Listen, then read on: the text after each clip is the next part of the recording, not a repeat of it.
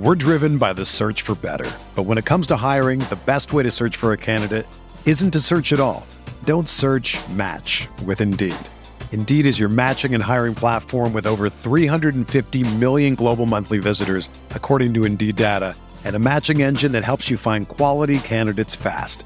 Ditch the busy work. Use Indeed for scheduling, screening, and messaging so you can connect with candidates faster. Leveraging over 140 million qualifications and preferences every day, Indeed's matching engine is constantly learning from your preferences, so the more you use Indeed, the better it gets. Join more than 3.5 million businesses worldwide that use Indeed to hire great talent fast. And listeners of this show will get a $75 sponsored job credit to get your jobs more visibility at Indeed.com/Blue Wire.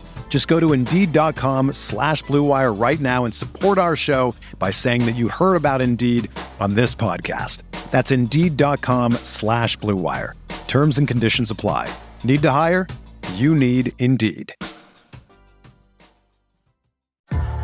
What's up, y'all? It's Drewski, and I've teamed up with Mountain Dew to produce a hilarious new basketball podcast called The Dew Zone with Drewski. Learn the backstories of your favorite ballers and celebrities like Jamal Murray. Did you have like a favorite team? Was it the Raptors at the time or no? Was the Raptors even started around that time? Come on, bro. I ain't that old, fam. You talking like I'm 50. Taylor Rooks, Asia Wilson, and many more. You won't want to miss this. Listen to The Dew Zone with Drewski on Apple Podcasts, Spotify, and wherever you listen to podcasts. Quarterback scoring is changing, and a class of promising young passers will be entering the league next season. We're talking all that and more on RotoViz Radio. What's up, RotoViz?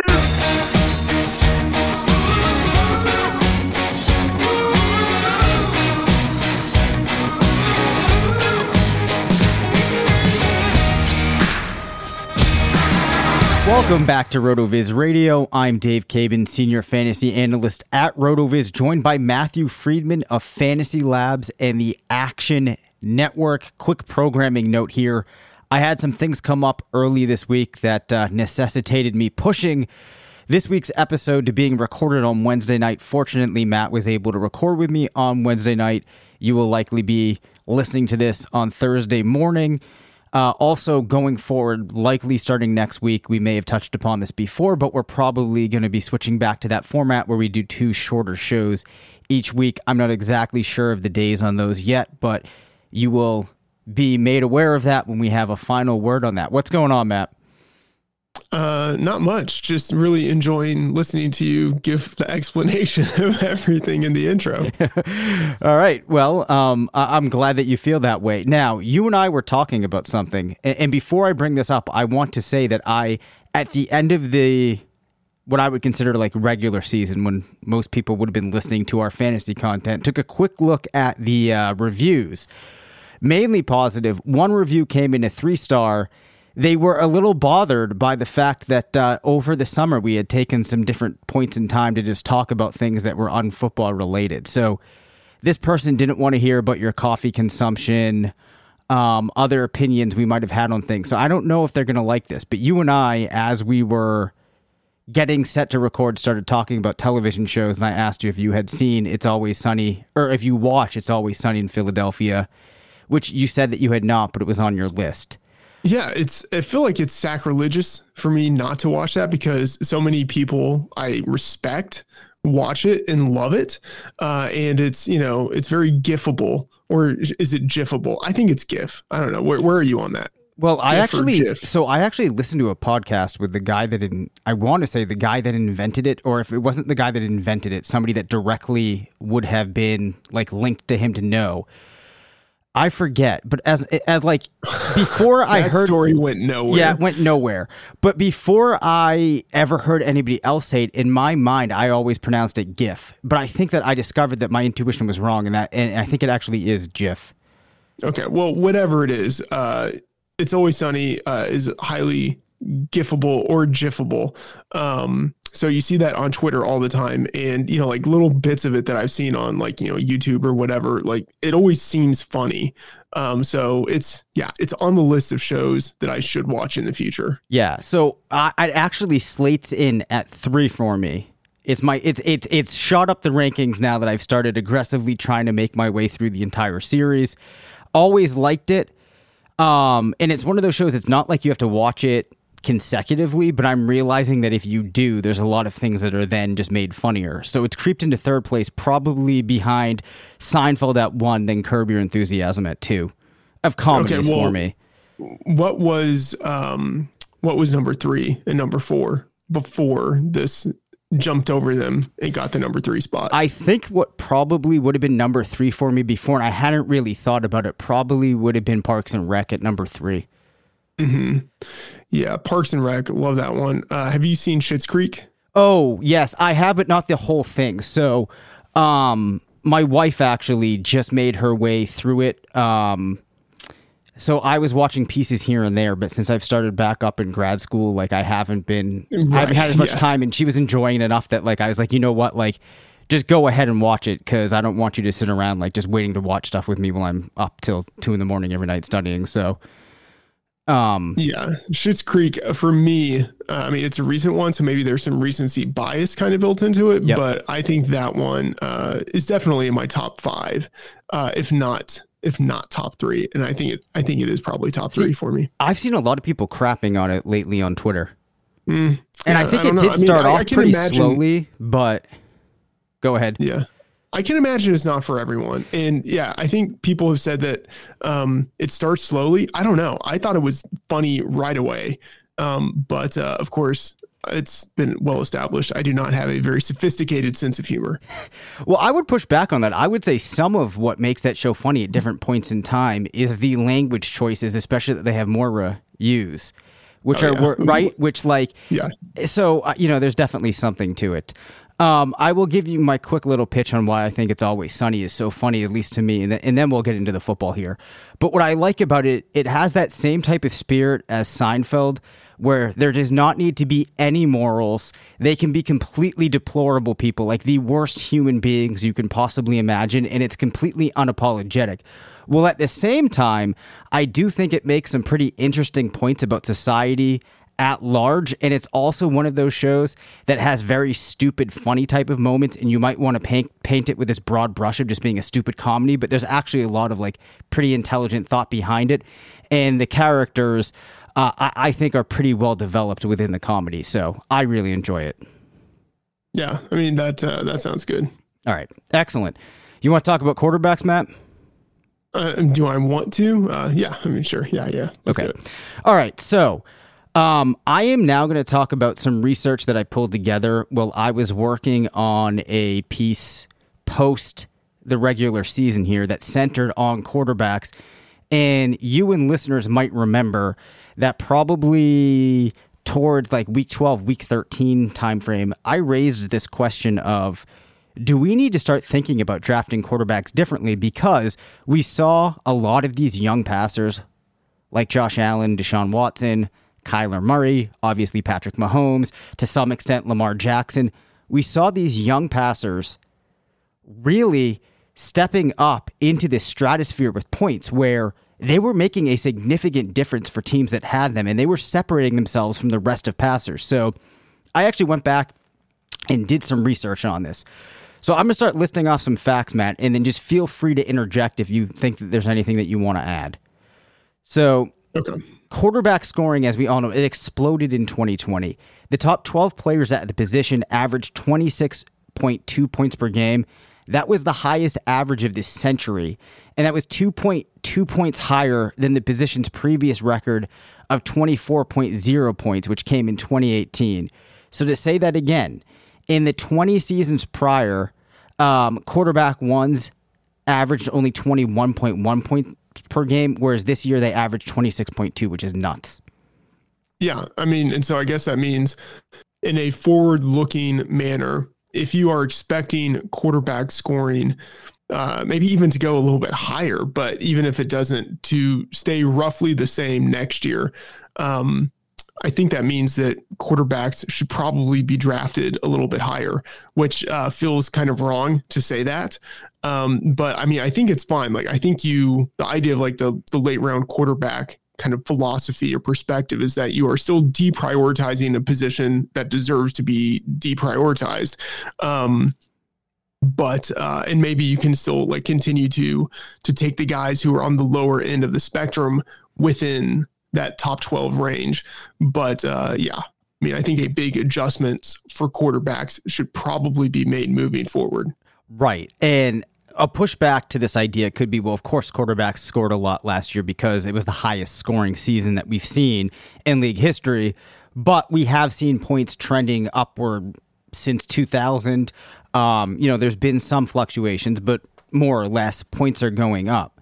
I think the other thing that we need to talk about too, and I agree with you to a very large extent with everything that you just said, is that the top 12 quarterbacks, according to fantasy points per game, this year contributed an average of an extra 4.4 rushing points to their production on a weekly basis.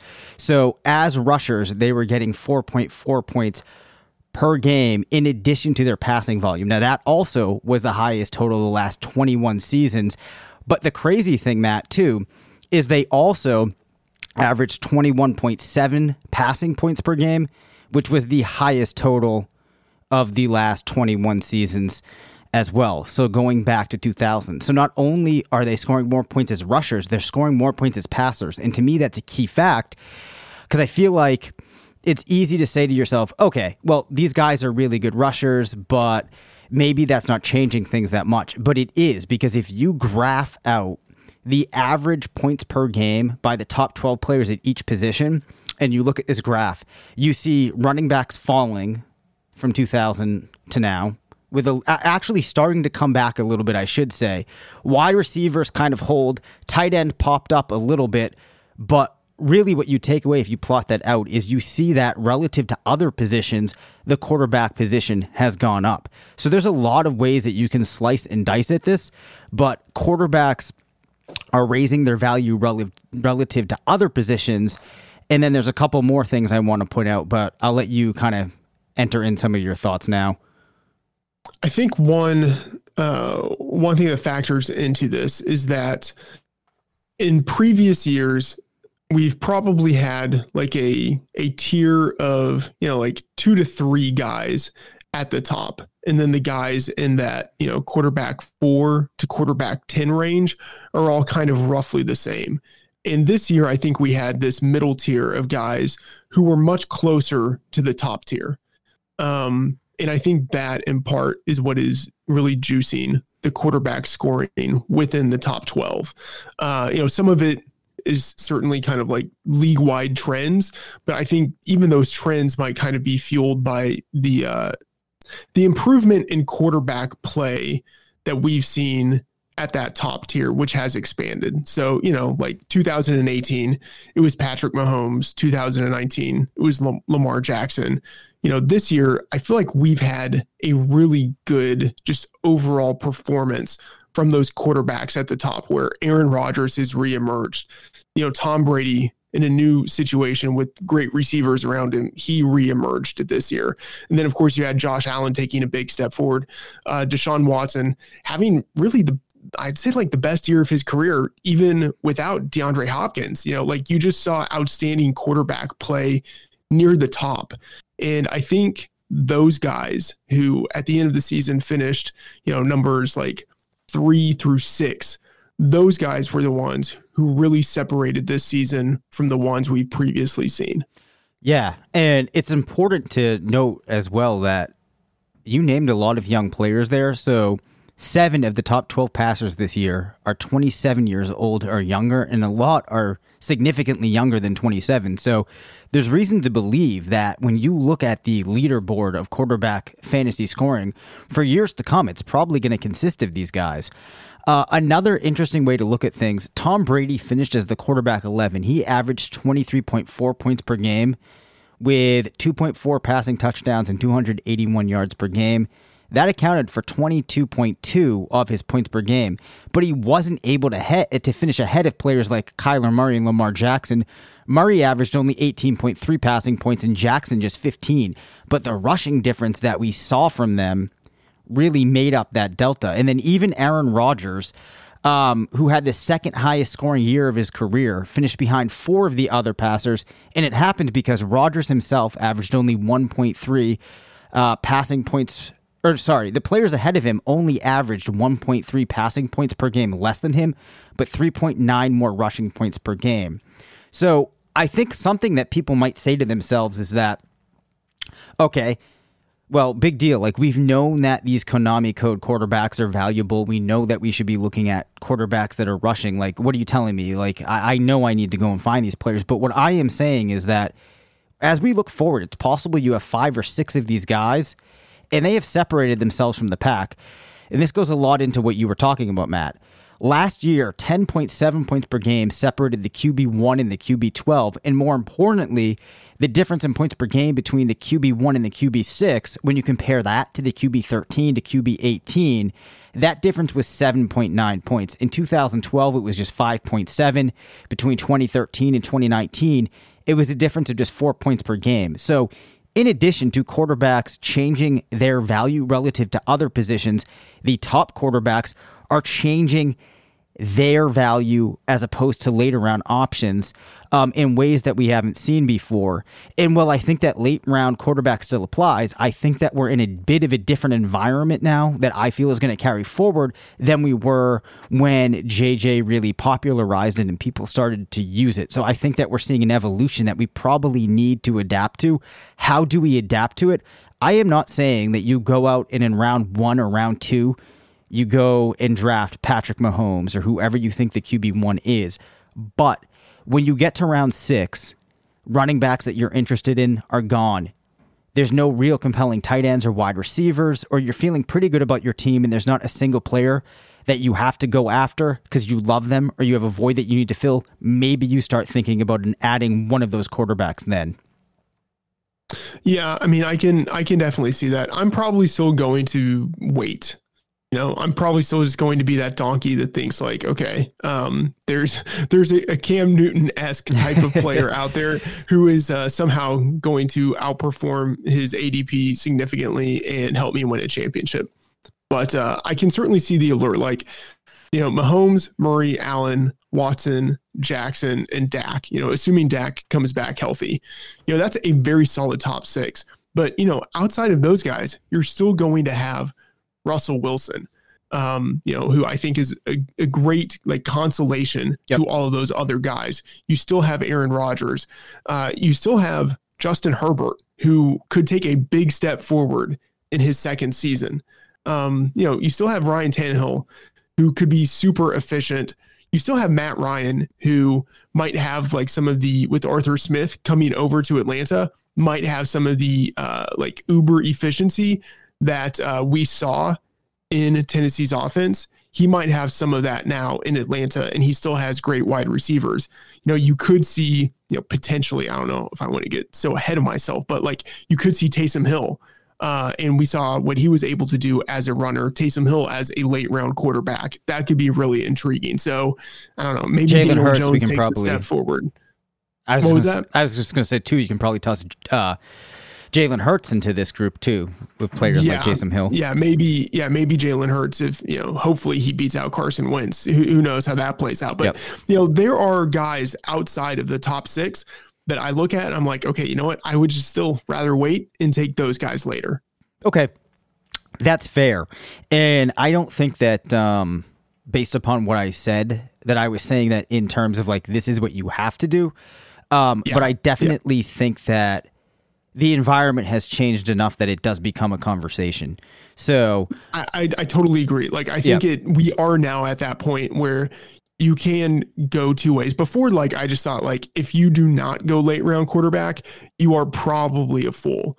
But I don't think that's the case anymore. Like, I think it is reasonable not to take Patrick Mahomes, but to take like Dak Prescott, you know, 3 or 4 rounds later. I think that's totally reasonable. Right. And I mean, a large part of why this is something, the idea of going for a quarterback, what you would say early now, why this is, I think, like recapitulated is because in the confines of where we are now, because late round quarterback has become so popular, a drafter taking a quarterback early really can be round 5 or round 6. And we're not talking around 1, 2, and 3 like people would have been doing back when, you know, you and I probably first started playing fantasy. Yeah, agreed. Okay, so You talked about the coaching change for Atlanta. I do want to talk about coaching changes, but we will probably do that a little bit later next week. I wanted to start talking about prospects.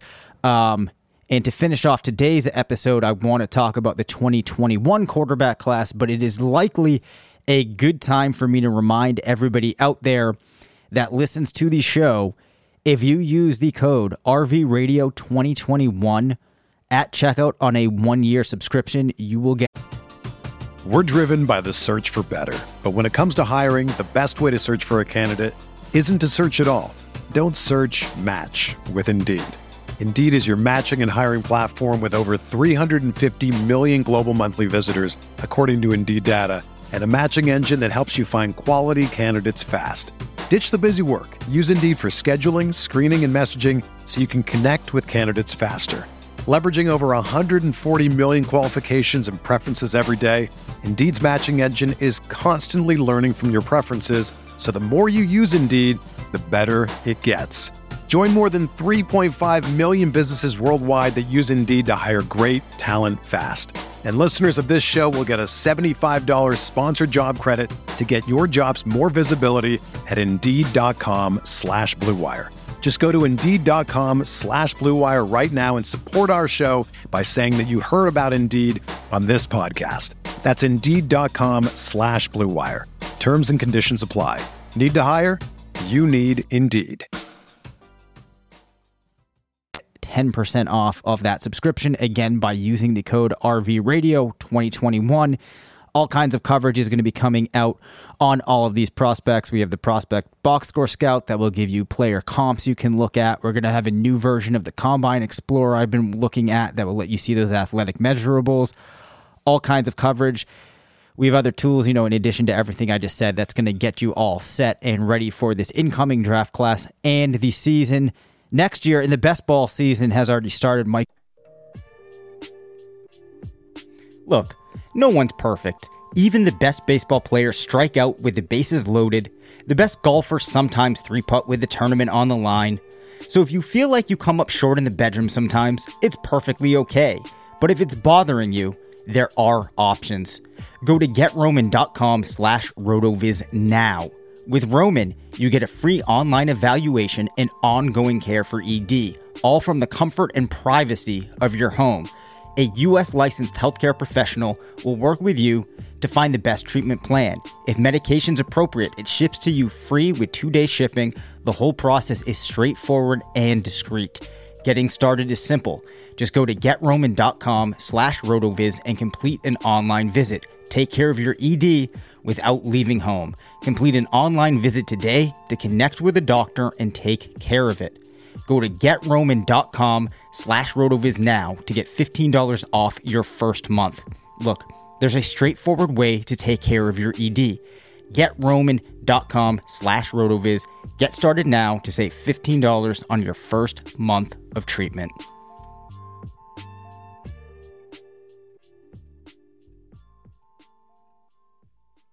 Beers is updating all of the tools. We have all kinds of stuff for you there. All right, Matt, let's talk about the 2021 quarterback class. Before we go into specific players, I have seen a lot of mock drafts that are including an abundance of quarterbacks in round one. What's your sense in comparison to the maybe last 5 classes that we've seen of where this class ranks? Is it one of the better classes? It's a weird class in part because of COVID stuff. So, for instance, Trey Lance, who is probably going to go, I think, in the top 16, like the first half of the first round. He's played only one season. He redshirted, and then he had an awesome season in 2019. And then he didn't play this past year, or he played, like one game, which was basically an exhibition. And so you have, a situation with him. You have Zach Wilson, who's, coming from BYU. So, doesn't play the toughest schedule. So it's a kind of weirder class. And then you have like someone like Mac Jones coming from Alabama, who, won a national championship, has statistically looked fantastic, but has really only like one season and like a couple of games on top of that. And it's like, that's not like that's not really much of a sample. So there are certainly guys who are strong, Trevor Lawrence, a 5-star recruit. And then, we saw what he did as a freshman. He's looked great in college. Justin Fields, who was right up there with Lawrence as a recruit in their class coming in. And he has that, dual threat ability. So there are certainly guys to like in this class. But there are also guys who carry some significant questions just because of the sample or where they played or things like that. But, I think it's a pretty strong class overall. I do think we will probably get 4 quarterbacks going in the top 16. I'm doubtful we get 5 quarterbacks in round 1. 5 is just a really high number. But I can maybe see it happening if Mac Jones somehow sneaks into the end of the first round. Yeah. So to me, this class overall is definitely hard to get a grasp on. I haven't decided just how good I think it is. I don't think it's the greatest quarterback class of all time, but I think it's very solid. As you alluded to, given the implications of COVID, it's really hard to draw any concrete conclusions on these guys. But let's just kind of go through them now one by one. I'll read off some stats, just some key notes on these players.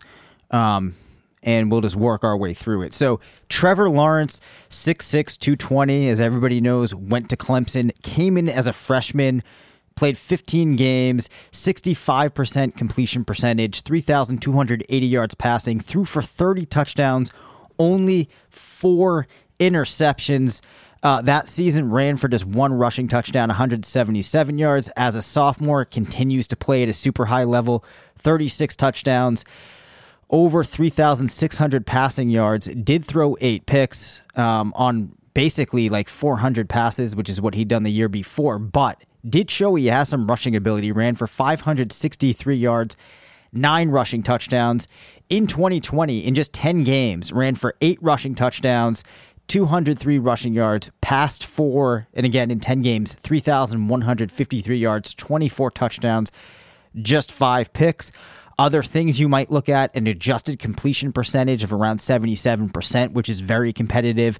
Only ranked around 39, and this is based upon PFF stats in deep percentage, so the number or percentage of times that he's throwing passes more than 20 yards now.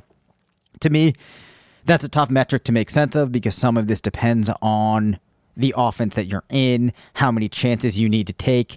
And when you're playing in an offense like Clemson, that can kind of cloud things. And these were 2020 numbers. Under pressure, he's been middle of the road. But I think by and large, Matt, a lot of people view Lawrence as one of the better prospects that they've seen in a long time because of just how successful he was early on and how well he played in very big games. Yeah. I'm yet to see a reputable mock draft that doesn't have him number 1. He's just locked in as the number 1 pick. It's hard to know what we should make of that offense in Jacksonville. With him coming in with a new coaching staff, how is he going to connect with his receivers there? Are they going to bring in some new receivers? There are lots of questions with Jacksonville. And so I think it's a hard landing spot, but him on his own as a recruit, and then as a college player and now as a prospect, he doesn't really have any holes. I don't think there's anything that you can look at and say, I wish he were different. Maybe the one thing is I wish he were a better runner, but he's still the greatest, I don't want to say the greatest college pocket passer of all time, but he's up there, he was the number 1 pocket passer as a recruit in his class, and he did absolutely nothing in college to make you think that his status as a recruit was unwarranted. So I think he certainly deserves to be the number 1 pick. And it's hard to say that things aren't looking up for him as an NFL player. Yeah. Only 21 at 19.2 at the end of his freshman season had put up those crazy numbers. So there is certainly a lot to like about Lawrence. We'll have to see. The one thing too, he does have some receivers there, right, in Jacksonville. I think Chark is pretty good. I think Chenault's pretty good. So we'll see what happens. Let's talk about Justin Fields. Now, Fields, if you go back to the beginning of the college football season, I had seen a lot of mocks that were projecting him to go as the second quarterback in the draft. Not all the mocks are reflecting that now. In fact, in some, I've seen him fall back behind Wilson and Lance. So we don't know exactly where he's going to go. He's 6'3", 223. If I didn't mention, played at Ohio State, but actually transferred to Ohio State via Georgia, where he played in limited action in 11 games as a freshman, went 27 for 39, did throw 4 touchdown passes, 0 picks. Comes into Ohio State in his sophomore season, completes 67% of passes, 3,273 yards, 41 touchdowns to just 3 picks. As a rusher, rushes for 10 touchdowns, 484 yards, follows things up in an 8-game season in 2020, passes for 2,100 yards, completion percentage of 70%, 22 passing touchdowns to 6 interceptions. And then as a rusher, 5 rushing touchdowns, 383 yards. His, I should probably also mention, his passing AYA was 10.74. I did not say Lawrence's. His was 9.77. I actually do like to look at AYA. Isn't always a clear indicator of what a player might be able to do. But I do like it. And Fields' adjusted completion percentage, 81%. Only Mac Jones, who we'll talk about in a little bit, was better. Like Lawrence, didn't go down, didn't throw deep all the time. I do think he could do it. And then under pressure, completed 62% of passes, which ranked around 22 in the nation. Yeah, Fields is, I don't know. I mean, I think he might be the best fantasy option out of the guys that we're going to talk about, because he does have that dual threat ability. He was right up there with Lawrence as a recruit when they were entering college. Lawrence was the number 1 pocket passer. Fields was the number 1 dual threat quarterback. And, like Lawrence, Fields had a pretty good college career. I don't think there was anything that he did once he became the starter last year and this year that would make you think that there's something that's hugely deficient in his game. He's not the pocket passer that Trevor Lawrence is. That's just something that either he's going to have to learn, or offensive coordinators are just going to have to plan around that. And he doesn't, for a guy who's more of a runner, he doesn't have quite the improvisational wizardry that you might want. In terms of being able to scramble out of the pocket and then throw it deep or something like that. That's still not something that's a strength of his, but when he escapes the pocket and takes off, he's very good. You could clearly see how he becomes, a Konami Code top 10 type of fantasy quarterback almost right away, just because of his running ability. So wherever he goes, he's someone that I'm definitely going to be looking at. Yeah, I think that's a really good point, especially early on in their careers, too. If you're looking for the guy that might be able to make the most immediate fantasy impact, it might be Fields. Zach Wilson, out of BYU, 6'3", 210, played in 9 games as a freshman, through 182 passes, completed 66%, 1,578 passing yards, just 12 passing touchdowns to 3 interceptions.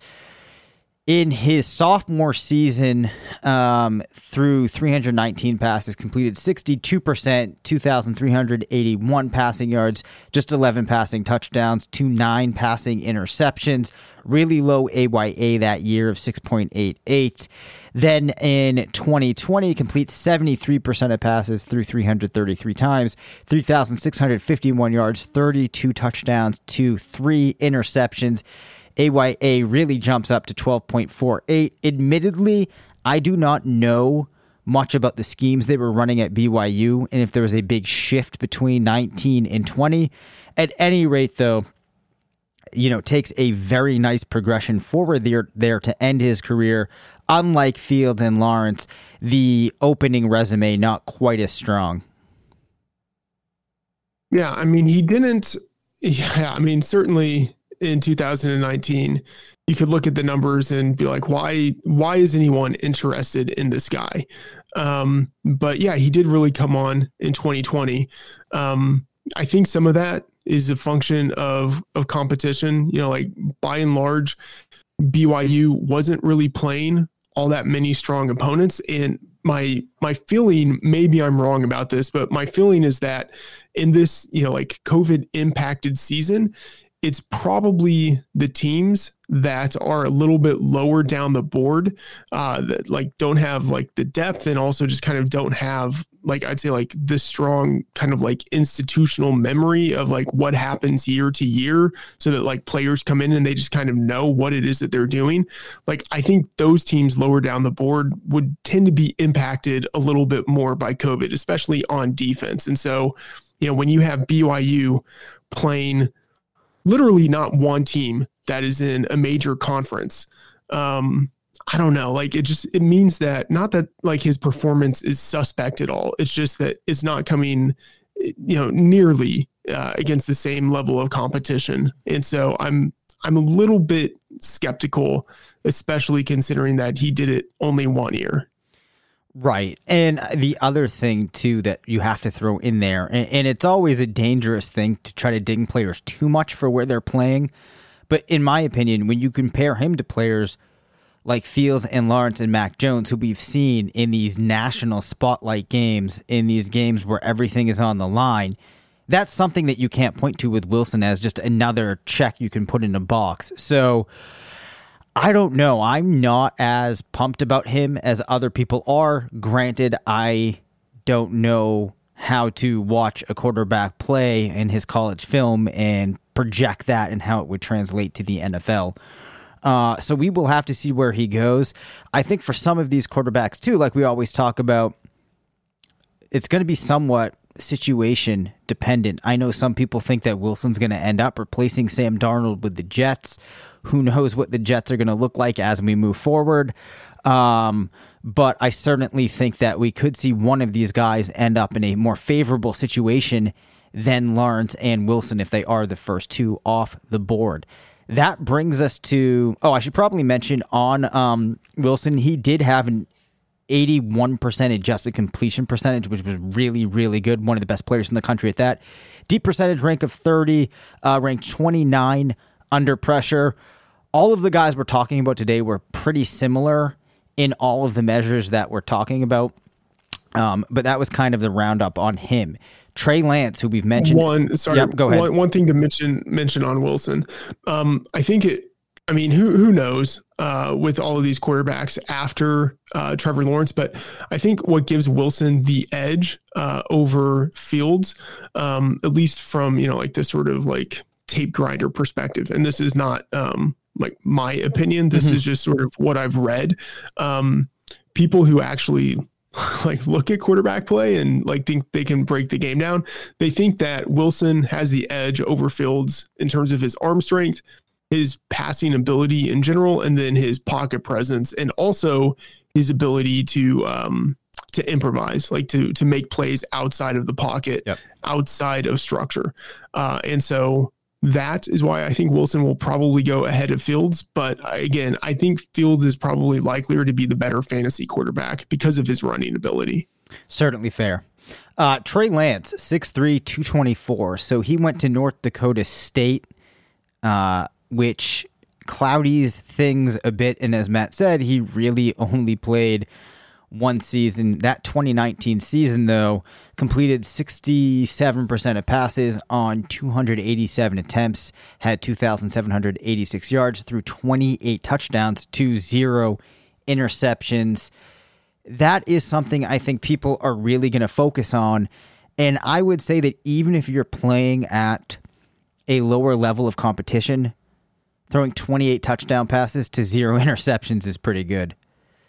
Yeah, I mean, the big thing is obviously the passing is great. The rushing is what really gets me excited with him. Yes. So 169 attempts in 2019, went for 1,100 yards, that's 6.5 yards a carry with 14 touchdowns. Again, You can discount this somewhat based upon the level of competition, but putting up that many yards as a quarterback and that many touchdowns, you have to be doing something right and have some level of skill to achieve that. Yeah, absolutely. And he's going to be just 21 years old as a rookie, which is pretty exciting.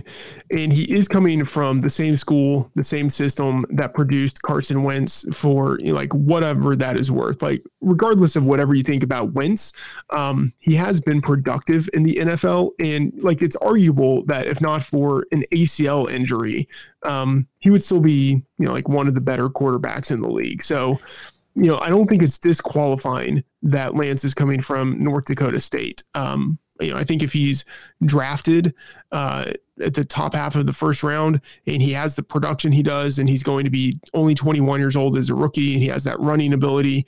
Yeah, I mean, I think you treat him basically like you treat any other quarterback selected in that range.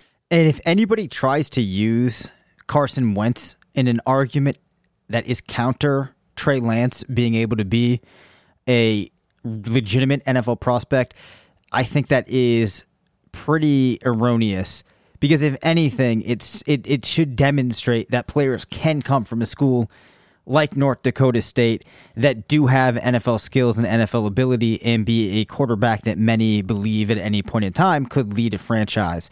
So to me, it's actually something that you can view as a positive. And, you know, there is precedent for a player like Trey Lance emerging, making his way to the NFL and being productive. That brings us to Mac Jones, who led Alabama to a national championship, 6'2.5", 217. So actually the smallest of the passers we're talking about this evening. As a 20-year-old freshman, only threw 13 attempts, but plays 11 games for Alabama in 2019, 141 attempts, completes 70%, 69 to be exact, 1,500 yards, 14 passing touchdowns to 3 interceptions. But the season that everyone is going to look at, 13 games in 2020, 402 attempts, went for 4,500 yards, 77% completion percentage, 41 passing touchdowns to 4 interceptions, a career AYA of 12.47.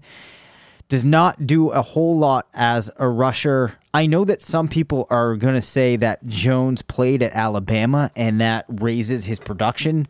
Sure. However, I'm not sure that playing at Alabama is that much different than playing at Clemson or Florida. Jones also has the highest adjusted completion percentage in the class, 84%. Didn't have to go deep all that often, so ranks 42 in the nation, 70% under pressure, which was really good. I wonder, Matt, should Mac Jones be getting more talk? Because to me, some of these stats are pretty insane. I think he profiles extremely well. And I'm going to say that if he did this at a school other than Alabama and people weren't discrediting it just because of all the NFL receivers he played with, they might be more inclined to view him as a player that could challenge Lawrence or Fields or any of these guys to be the top pick in the class. Now, I do think it's fair if maybe you want to have some questions because not every quarterback is throwing to the ridiculous arsenal of receivers that he had, but I'm actually pretty impressed with Jones. Yeah, the numbers are good. A question would be, like, what did you think of A.J. McCarron, like, back in the day coming out of college? Okay, I guess the difference is I honestly thought that A.J. McCarron was kind of like trash coming out of, you know, like for the NFL. He never looked to me like an NFL passer. I felt the way that things were being conducted back then, and this is going back a long time, and I did not know as much about football then as I do now. But my take at the time was that a lot of it was really just the system, and I didn't see him doing many things that looked that different. In my still somewhat uneducated brain, when I do see the things that Jones is doing and the way Alabama is running things now, it's a lot easier for me to get my head around the fact that he might be able to translate this to the NFL. Okay. I think that's fair. I still tend to, I don't know, I still kind of imagine that Mac Jones is basically A.J. McCarron. And that might be unfair to Mac Jones. But you know, like Mac Jones did have better receivers than McCarron had. The one thing he has going for him is that he was more efficient as a passer. So McCarron's best season was 10.8 adjusted yards per attempt, whereas Mac Jones blows that away this year with 12.8. But I don't know if there's really a massive difference between Jones and McCarron. They're both net negatives as runners. What McCarron had going for him is that he had like 3 years as a starter. Mac Jones is basically like 1.3 years as a starter. Like McCarron, he doesn't really have a strong arm. It's not like he was a highly recruited guy. I mean, he was highly recruited enough to go to Alabama, which is like, that's very good. But it's not like he was a 4 or 5 star recruit. I believe he was a 3-star recruit. And, he doesn't have like great size, doesn't have good arm strength. It's just like, what is there about him as a player that really distinguishes him? And it's probably that he's smart and that he has these great numbers. But if the numbers you can, I don't want to say excuse away, but you can explain by not just the receivers around him, but like all of the other NFL talent around him, like all of the offensive linemen, like the running backs, just everybody on that team is a future NFL player. If you put him in that context, it explains some of the production. And then you're just left with this guy who has, 17 career starts in college, no rushing ability, and a mediocre arm. Okay. If he gets drafted in the first round, then you have to respect it. But I kind of look at what we see right now, and I don't see why he should be drafted in the first round. Okay. I think you make a lot of good points there. You do. And it does make me question my level of excitement for Jones to some extent. I guess one thing that would be a curious question, though, is why you wouldn't have held some of this against Tua or Jalen Hurts, for example. Jalen Hurts, although obviously it's a different thing because you could see what he could do as a rusher. But let's just kind of take a second and compare why you would have been so much more interested in Tua. Is it because we did see him at an earlier age come in and really take things over? He also might have some better physical attributes. Yeah, you just named it. Okay. Right. So Tua, think of it this way. They entered at pretty much the same time. Mac Jones was a quarterback for Alabama in 2018. Tua is the guy that year. And Tua even came in 2017, right? Like in the national championship game in 2017. So like Tua came in right away. And was also a higher recruited quarterback, and then had to beat out Jalen Hurts for the number 1 job. I just think and he's a better runner. So you put all of that together, and Tua has the same impact there of all of the other NFL players. So you kind of have to question the production a little bit, but Tua he was a better player entering college, and he took over right away. I think that's the main thing that he has going for him over Mac Jones. Okay. That's certainly fair. I will leave us with the fact that I think I might end up being a bit higher on Jones than other people will. I recently completed my rankings for the DCC Rookie Guide. Volume 1 will be coming out soon, so make sure you go check that out. And I did have him, I want to say, back behind all of the players that we've mentioned.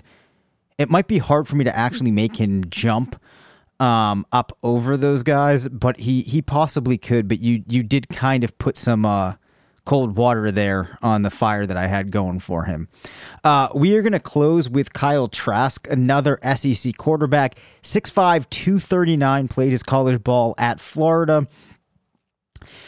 Negligible work as a freshman in 2019, comes in 354 passing attempts, 2,941 yards, 25 touchdowns to 7 interceptions, 8.83 adjusted yards per attempt. As a junior, closes off at 22.8 in just 12 games through 437 times, 4,283 yards, 69% completion percentage, 43 touchdowns to 8 picks, 10.95 adjusted yards per attempt. Did not do a whole lot in terms of rushes did not do a whole lot in terms of rushing yards as a rusher, just 50 yards on 64 attempts, 3 touchdowns in his 2020 season. Solid adjusted completion percentage at 76, ranked 35 in deep ball percentage, largely consistent with the backs we've talked about. Ranked 11th in completion percentage when under pressure with 67% completion rate. That is a very solid 2020 season. Decent campaign as a sophomore. Again, biggest player in the class. I think that it's easy to see why some people might want to get behind Trask. Yeah, I mean, he's actually let me make sure I'm just right on this. I believe he's a redshirt senior. Okay. A little bit older. I think he'll be 23 or 24 next year as a rookie. But like he's got, I don't know, like I'm just not going to be too enthusiastic about him because he's probably not going to be drafted even in round 2, like maybe round 3 or round 4. So like at that point, I'm just, I'm kind of off of him. Guys in that range just tend not to work out, but maybe he will. He certainly has the strong arm, and his production, his passing production last year was fantastic. Like there's no way of trying to deny it. Like no one should try to deny it. He was great as a passer in 2020, but he has 0 rushing ability. Like he's a negative as a runner. And I just tend to stay away from those guys. So like add the lack of rushing ability next to his likely lack of draft capital. And I'm just, it's like, what's the point? So I probably should have had us kind of set the stage for it because I think that at the quarterback position, they're kind of hard to disentangle. But the opinions that you've been giving on players, what percentage of that opinion is through the lens of what this player might be able to do as an NFL passer, and what percentage of it is through the lens of what can this player do as a fantasy player? Because you're talking a lot about rushing production. So clearly, if we're thinking about things from a purely fantasy lens, we're going to be a lot more excited about those guys with the rushing production.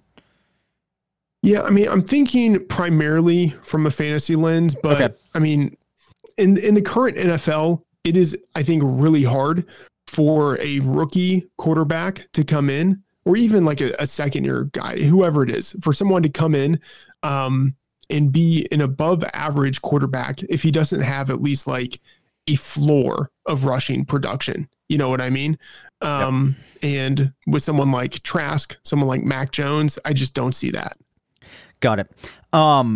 So that takes us through the guys I wanted to talk about. I guess to close things out, Matt, if you are a dynasty player, are there any of these names that you're really interested in trying to get?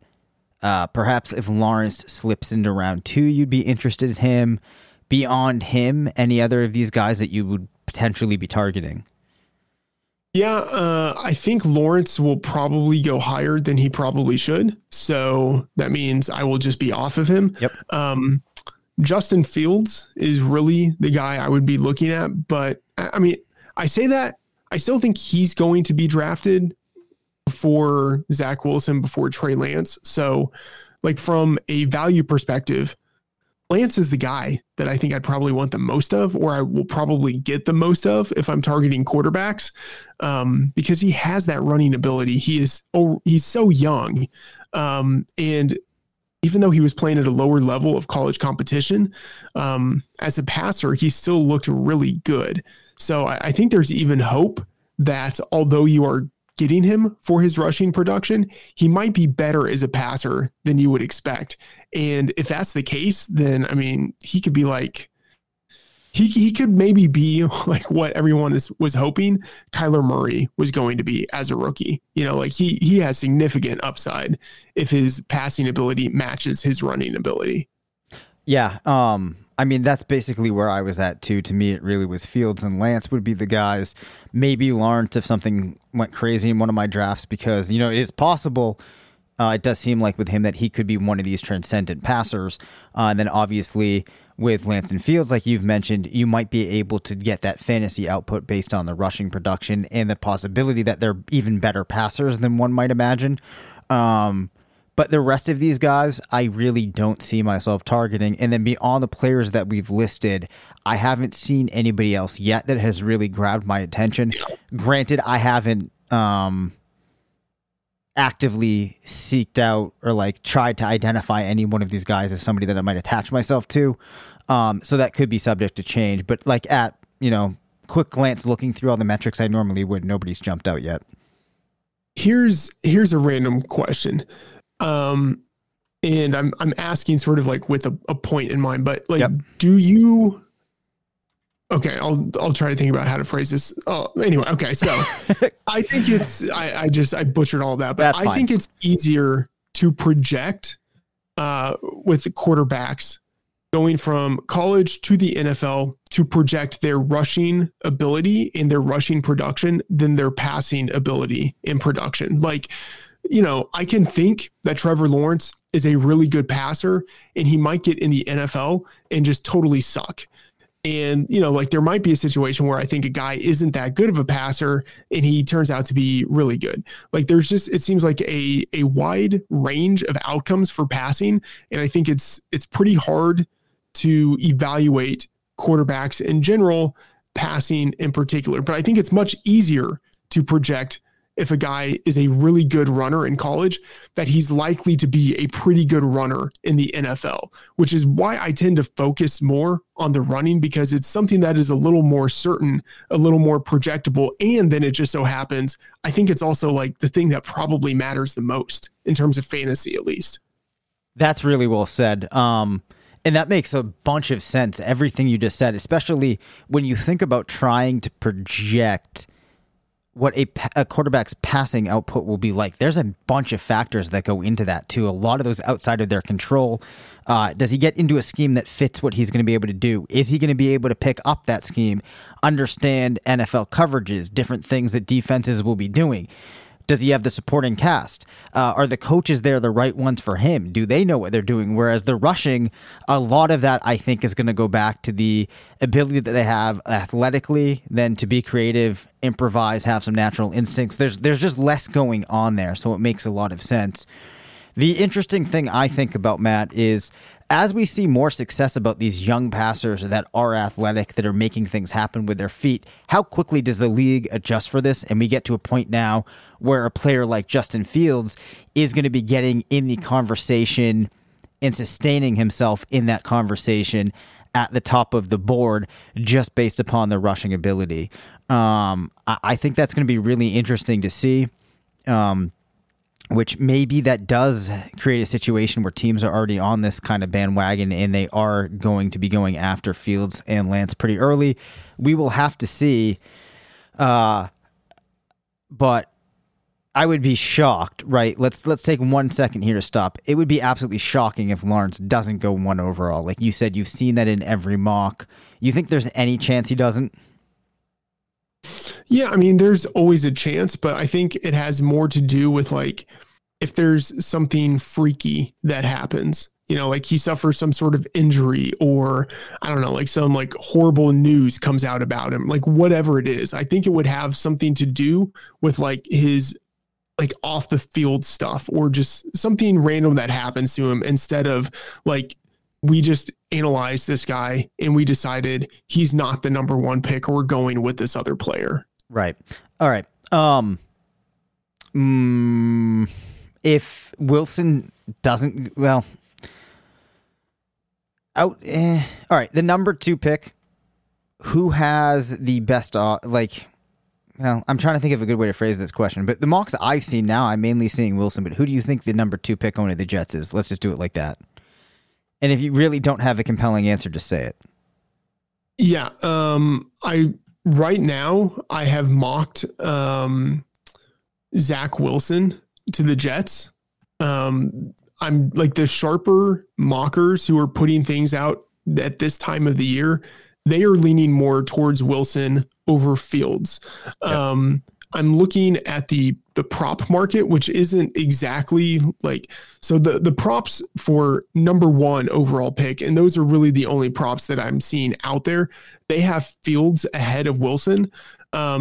That's not to say that, if they put out something for the number 2 pick, Fields would be ahead of Wilson, but he probably would be. So I'm kind of going against the consensus of the market here, but whatever. I don't care. It's so early, but right now I do think that Wilson probably has the edge, but that's based just on 2 things. 1, what I'm seeing in mock drafts, and then 2, what I am seeing in, whatever preliminary prospect profiles are out there. I think the NFL will probably prefer someone who's more of a pocket passer, and that's what Wilson is in comparison to Fields. Definitely. One name actually that I just remembered that I was going to mention, if people wanted to look into some of these quarterbacks too that might have more rushing potential, more athletic quarterbacks, would be Kellen Mond, the quarterback from Texas A&M. Played 4 years, was involved heavily in his final 3 years, did see some work as a freshman. Career passing yards, 9,578, 71 passing touchdowns to 27 interceptions, rushed for 22 touchdowns, and over 1,600 yards in his career. Unless you have any thoughts on Mond, we can probably shut things down. No, Mond's definitely up there. And then I'd say one more guy is also Sam Ehlinger from Texas. Yep. Yeah. He had good passing stats and also some good running stats too. Nice. All right. So my plan is that next week we will start talking about running backs and wide receivers in this class. Once we get through talking about the prospects, maybe we will pop back to looking at just some of the veterans from a redraft dynasty perspective, kind of the way that we did with the 2020 rookie running backs and wide receivers. But I did want to start popping into prospects because before we know it, we are going to be looking at pro days, getting even closer to the draft and all that. So I wanted to make sure that everybody at least had somewhat of an idea of what these classes are going to look like. Dave, that sounds interesting, but there is the Super Bowl next week. I don't know if you. Oh my gosh! That. Okay, yeah. You're right. We should probably talk about that quickly, huh? Yeah, maybe next week we'll talk about the Super Bowl. Okay. Yep. So we should probably talk about that on next week's show. All right. Yeah. You got me there, Matt. All right. I'm really glad that you brought that up. All right, that actually will do it for this episode. You can reach us at rotovizradio@gmail.com. Follow us on Twitter at DaveCavenFF and at MattFTheOracle. Thanks to RotoViz for sponsoring the show. Make sure to rate, review, and subscribe. And as always, remember, it's not a fantasy if you believe it.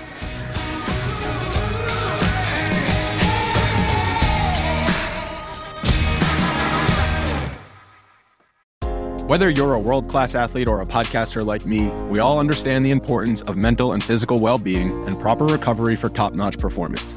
That's why I'm excited that Unified Healing is sponsoring podcasts on the Blue Wire Network. Unified Healing is a new and super innovative global network of wellness centers powered by Energy Enhancement System, or EE System. If you haven't heard of the EE System yet, then you'll want to listen up. This technology promotes wellness, deep relaxation, purification, and rejuvenation. Wherever you are across the globe, access to a center is easy and affordable. Interested in experiencing the EE System technology for yourself? Go to unifiedhealing.com/bluewire to learn more and find a center near you. That's unified, UNIFYD, healing.com/bluewire. No material or testimonials on the Unified Healing website are intended to be viewed as medical advice or a substitute for professional medical advice, diagnosis, or treatment.